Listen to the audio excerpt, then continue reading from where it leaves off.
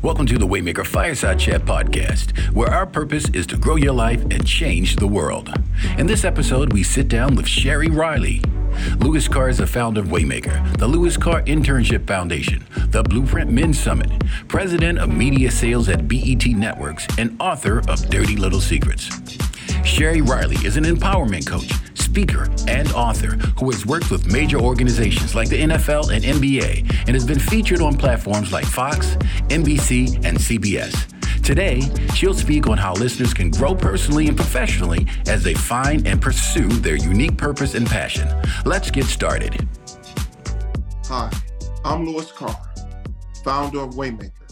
And today on the Waymaker Fireside Chat, we have the privilege of talking to Sherry Riley, empowerment speaker, empowerment coach, author. She did some of everything, you guys. You guys really want to listen to this. She's worked with the NFL. She's worked with the NBA. She's worked with corporations all over this country. So if you think you need a little bit or a lot of something, Sherry Riley is the person you want to talk to. Good afternoon, Sherry. Hello, how you doing? I am doing real well. What a privilege to have you on the Waymaker Fireside Chat.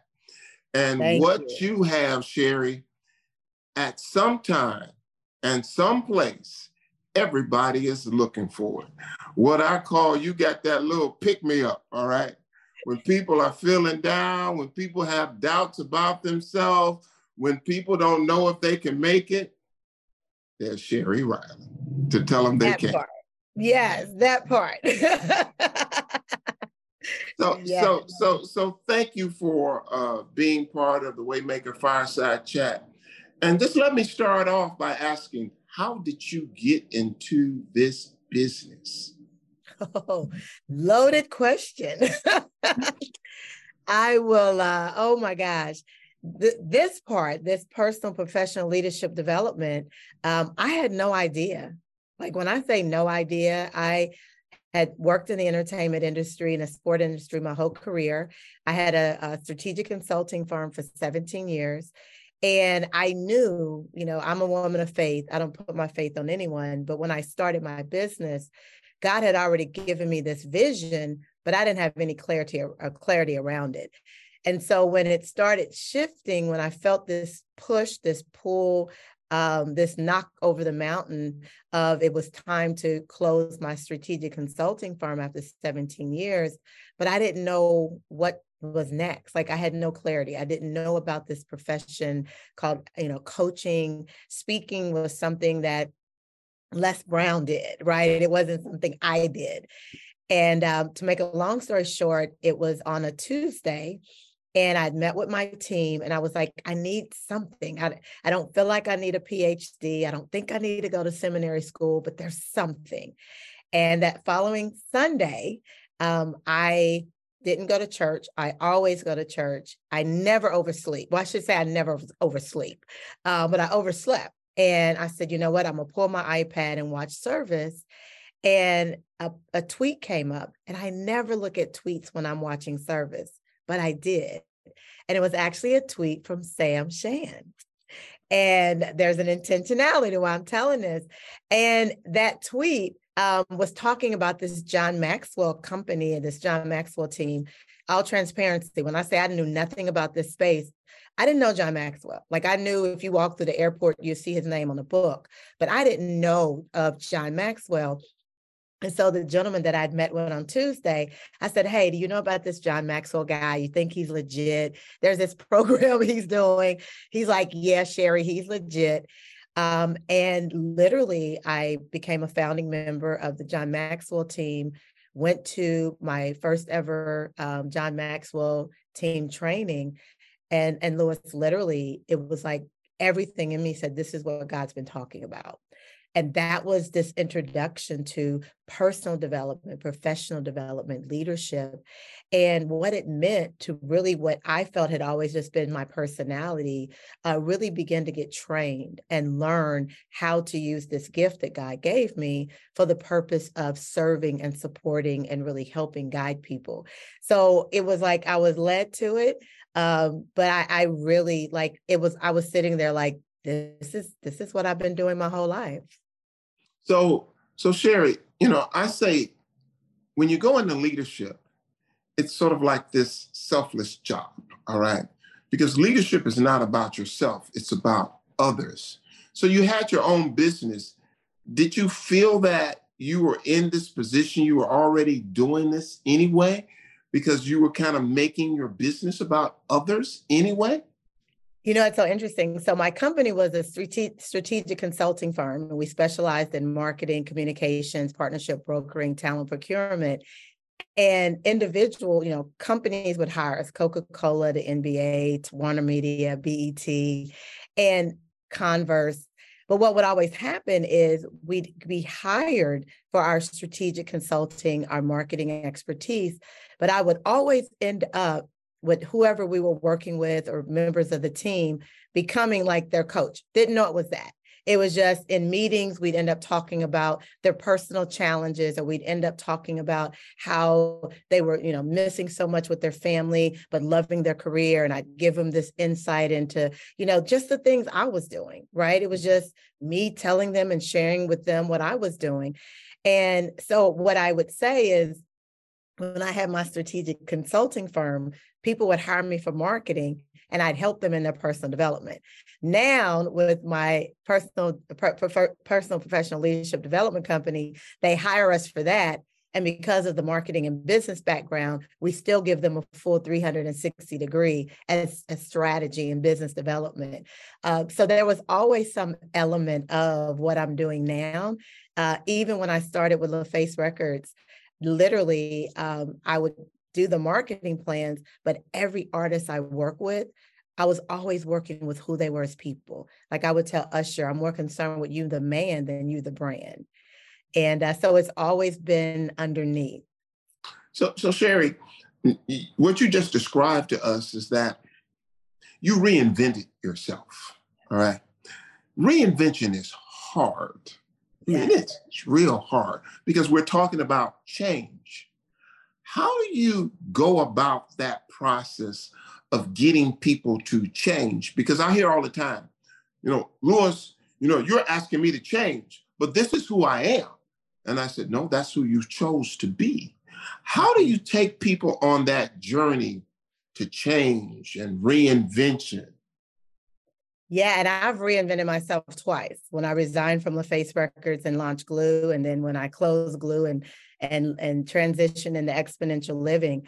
And you know what? I've been very intentional. I don't use the word change for just that reason. The word just throws people.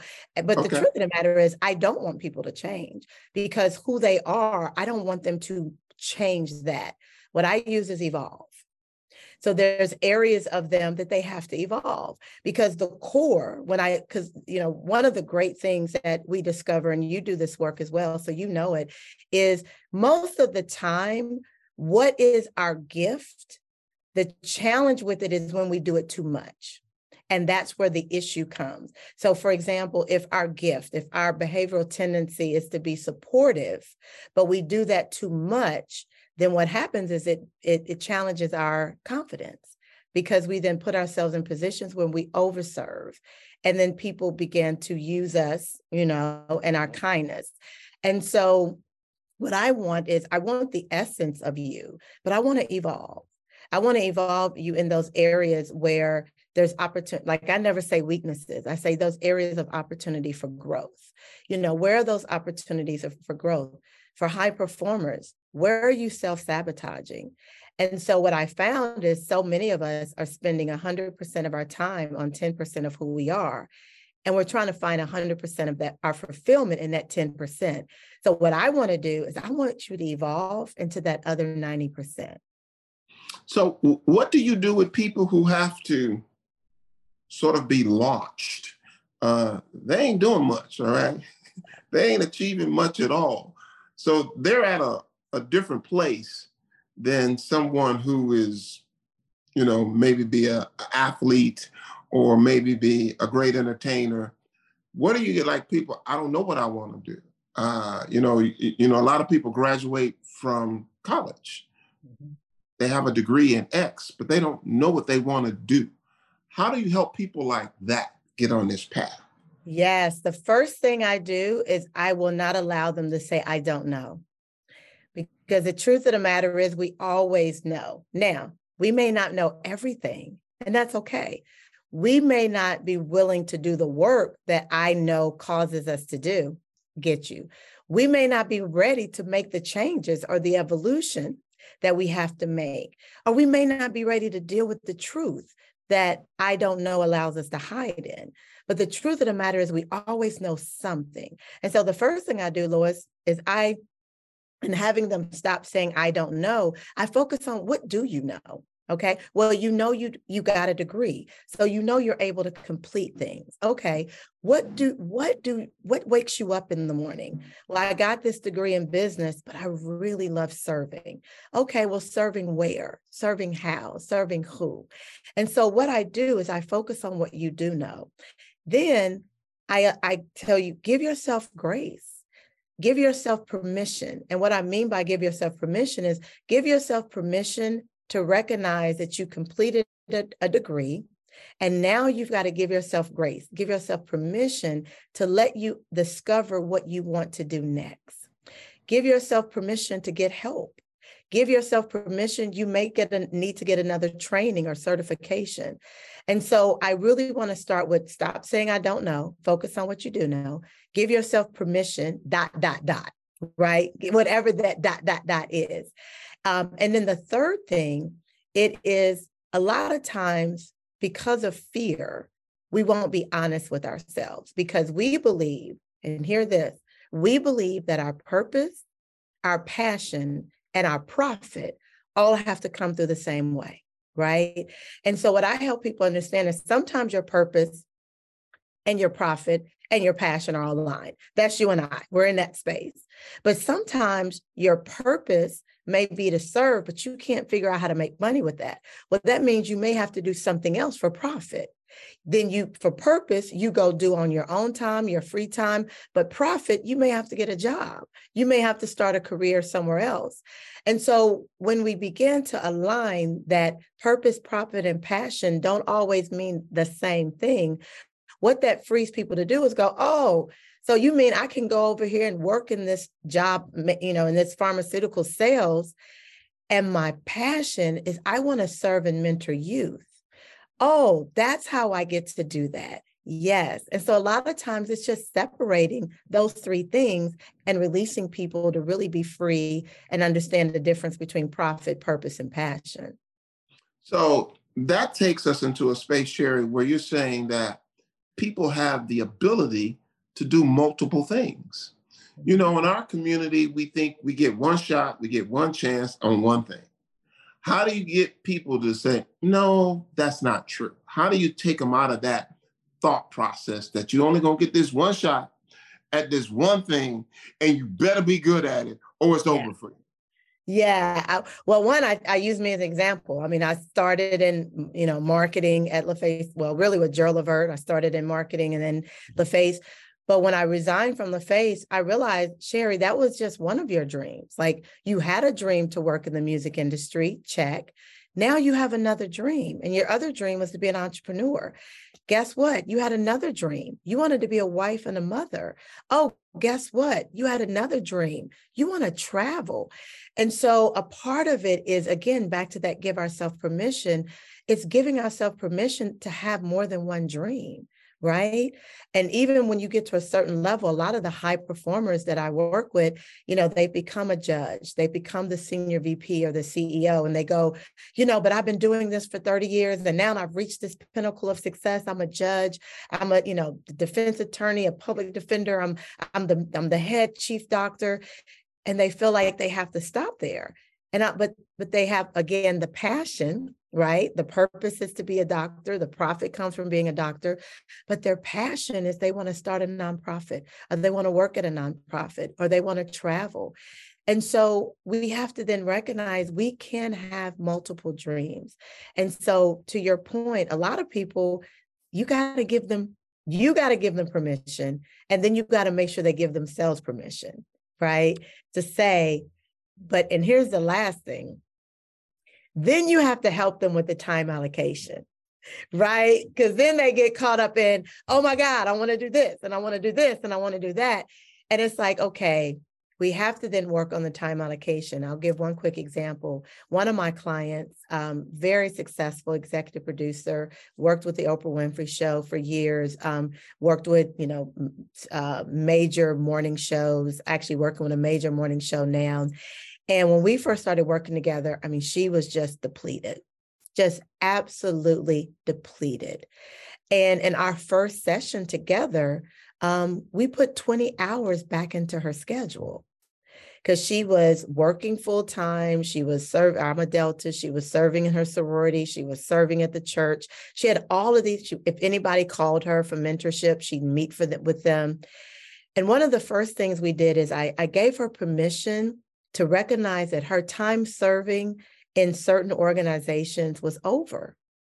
And that was hard for her because she was like, I love serving at the church and I love serving in my sorority. But what I helped her understand is the seat you've been serving in for 10 years at the church, you're blocking someone else's blessing. Your time is supposed to move on to something else. And so when she began to see, oh, wow, what I think is me being of service is actually me being selfish because someone else is supposed to have the joy of serving in this seat. And so she was able to give herself permission to let that go. And honestly, it opened up a more impactful place at a higher level that only her expertise could truly benefit the community the way she wanted to. So it really goes back to, depending on where you are, but just finding those places where people have to evolve their mindset, change the conversation in their head, and give themselves permission to do these other things. I got one more question on that because I haven't heard this word. Where do you get the courage? Yes. Exponential. Look, let me tell you, exponential living, the definition is pursuing peace. Of exponential living is a lifestyle of pursuing peace, choosing clarity, and living courageously.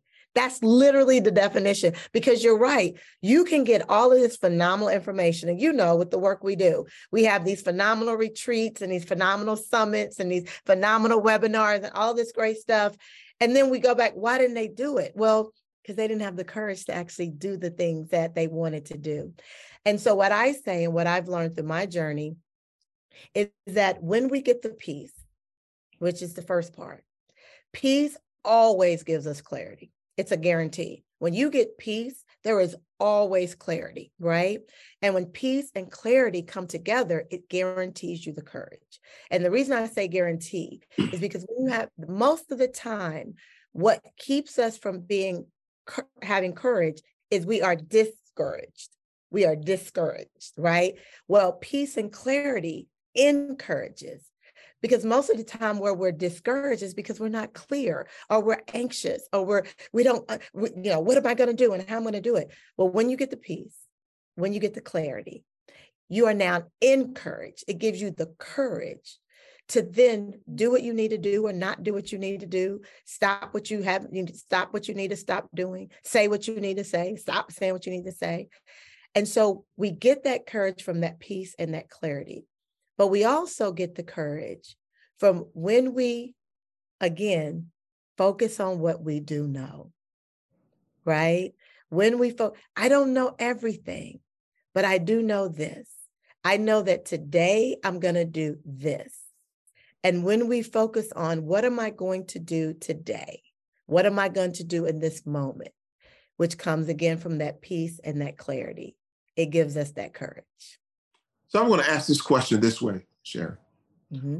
What was more difficult, writing a book, and I did that, so I know that's hard, or going into these all-male situations like the NBA or the NFL and trying to motivate, empower men, all right, and they looking at you like, really? Especially in those sort of aggressive arenas like that. Mm-hmm. What was more difficult, the book? Writing the book. What are you? You ain't even got to finish the question. I agree. Writing the book. You know, the interesting thing, I'm an only child born on my dad's birthday. I am a tomboy through and through. My husband's an Omega, I'm a Delta. So my husband always says I'm one of the bros because I'm going to be with the guys before I'm going to be with the females. But I've also found that, you know, working with the men that I work with, we can relate because they're, I love sports and there's such a dynamic I have in that space and place. But also there's, Black men especially, but men as a whole, there's a connection to our moms. There's a connection to our sisters. There's a trust that we have. And so kind of unconsciously, once you get past the barrier of, I'm an NBA or I'm an NFL or I'm an entertainer, once you get past that, and, I've always been in that place where, you're you and I'm me. The only difference is, you play basketball and I'm an empowerment coach, but we are still these people. And so it ends up, being where I'm the big sister, the auntie. One of my clients, he refers to me as his second mom. There ends up being that trust factor. But writing the book without question and promoting. And why was writing the book? I know why it was difficult for me. Why was it so difficult for you writing the book? Oh my God, I'm a woman of faith. I don't want to go too deep because God gave me a title and he gave me 9 principles and that was it. And it took 12 years of living these principles. I tell people I'm my first and most important client. And I wanted through this journey, I didn't want this, a focus group research. Like I really wanted real life. You went from here to here. I went from broken to, I went from the highest high to the lowest lows to the highest highs in a healthy way. And it was also, I didn't want just a transaction, meaning I didn't want people to just buy the book. I wanted transformation. I wanted a manual. And what I get now is what I wanted. People saying, your book is the book I read every year. Your book is the book that sits on my nightstand. Your book is the book that I refer to when I reach certain circumstances in my life. And so I wanted that. And so, when you order a steak, it takes a little longer than when you order a hamburger. So let me ask you this. You have this statement about your book. Personal development fuels professional growth. Yeah. Now, in corporate America, when you start talking about personal development, people, they start rolling their eyes, they looking out the window, they lean back. It's like one of these again, all right? Because most people can't connect the dots, all right? I'm getting ready to do something next month that I'm already seeing them rolling their eyes like, you got us traveling all across the country for this? Yeah. How do you sell people that this is going to be something great for you? How do you get them in that mindset? Because most people they think it's a yawner, right? Because they want to know, how's it going to affect my check right now? How's it going to affect my title? How do I get to the next level? This nonsense you're talking is like, whew. Yeah. Well, threefold. One is, to your point, I focus on the productivity and the engagement. So when I'm talking to chief people officers, human resource directors, et cetera, the reality is if you're not focused on the employee, right? Basically what happens between 6 p.m. and 9 a.m. directly affects how productive your team is between 9 a.m. and 6 p.m., right? If that parent is dealing with a 16-year-old and they don't know where they are, you're not getting the best of them when they come to work. And so being able to get decision makers to understand that the work we're doing directly impacts productivity. It directly impacts retention. It directly impacts engagement. It directly impacts team and culture and environment. And so we show how personal development enhances that and how it affects the bottom line in that way. The second part is we're very intentional about working with the ready, willing, and committed, meaning I can't convince you. The only thing I'm convinced of is I can't convince you of anything. And so when a person, John Maxwell says all the time, a person is only willing to change when the pain of where they are is greater than the pain of them changing. And so there are so many corporate executives that are just burned out. They're burned out. Their families are messed up. Their marriages are on the brink. Their children don't speak to them, or they've gotten to the place where they realize no more money, no more purses, no more houses, no more cars are going to fill this empty void in me. And so that's when they're ready for this kind of work and this information. And then the third is culture has honestly caught up to the message I've been preaching and speaking for the last 15 years. Almost 20 years ago is when I said peace is the new success. And it came from my own brokenness. It came from my own crash and burn. And so now, culture has caught up to mental wellness. They've caught up to the fact that no amount of external success, no amount of money will ever give you inner peace. And so now there's a shift in the culture where companies actually have health and wellness days and divisions and departments. And they're honestly now looking for this messaging. And so in these, three kind of dynamics, I've been able to really address from a business standpoint, because remember, I'm a businesswoman. I'm a businesswoman. I've been able to address how this work, personal development, fuels professional growth. And then also, to be honest with you, Louis, we've got results. I mean, we've done the work.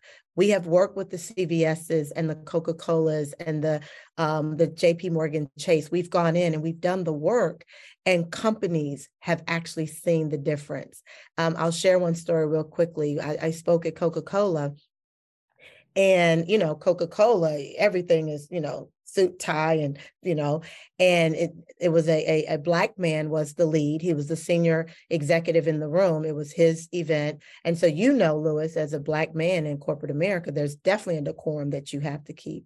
And so at the end of the session, he came up to me and he had tears. He was crying. And I was like, oh my God, a Black man, senior leader in Coke crying.